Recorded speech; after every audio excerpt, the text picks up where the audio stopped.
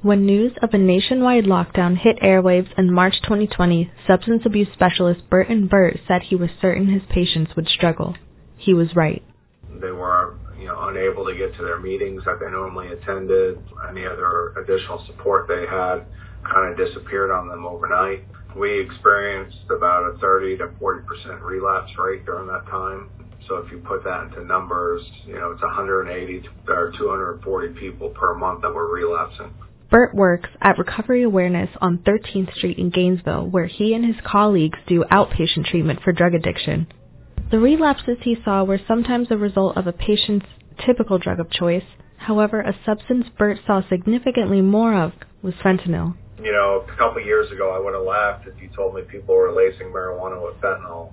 Today, I know that to be a fact. People are putting fentanyl in their marijuana, their cocaine, the methamphetamine, the heroin. Fentanyl is just everywhere. According to the National Institute on Drug Abuse, fentanyl is the leading cause of overdoses in America.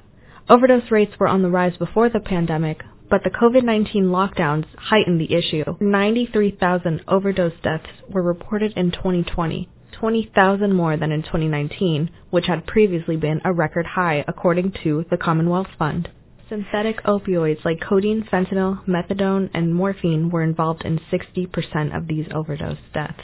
The United States Drug Enforcement Administration says drug trafficking organizations infuse fentanyl into products and sell it in kilograms. 1 kilogram of fentanyl, according to the DEA, can kill over 500,000 people.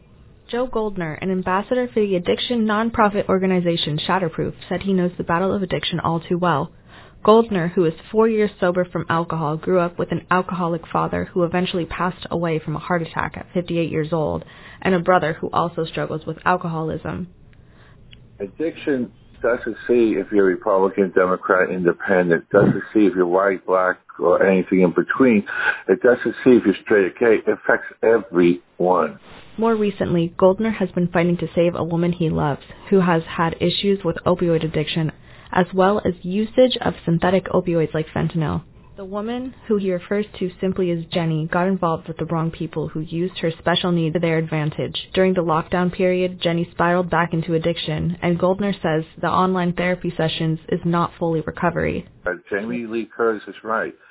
Addicts are liars, which means anything coming out of your mouth, including fake recoveries, is a lie, unless you're going inside and submit.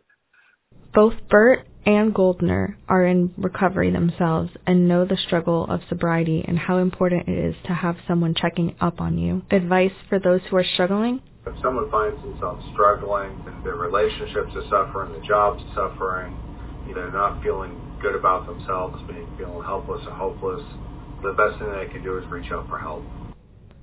Sarah Seppi, WUFT News.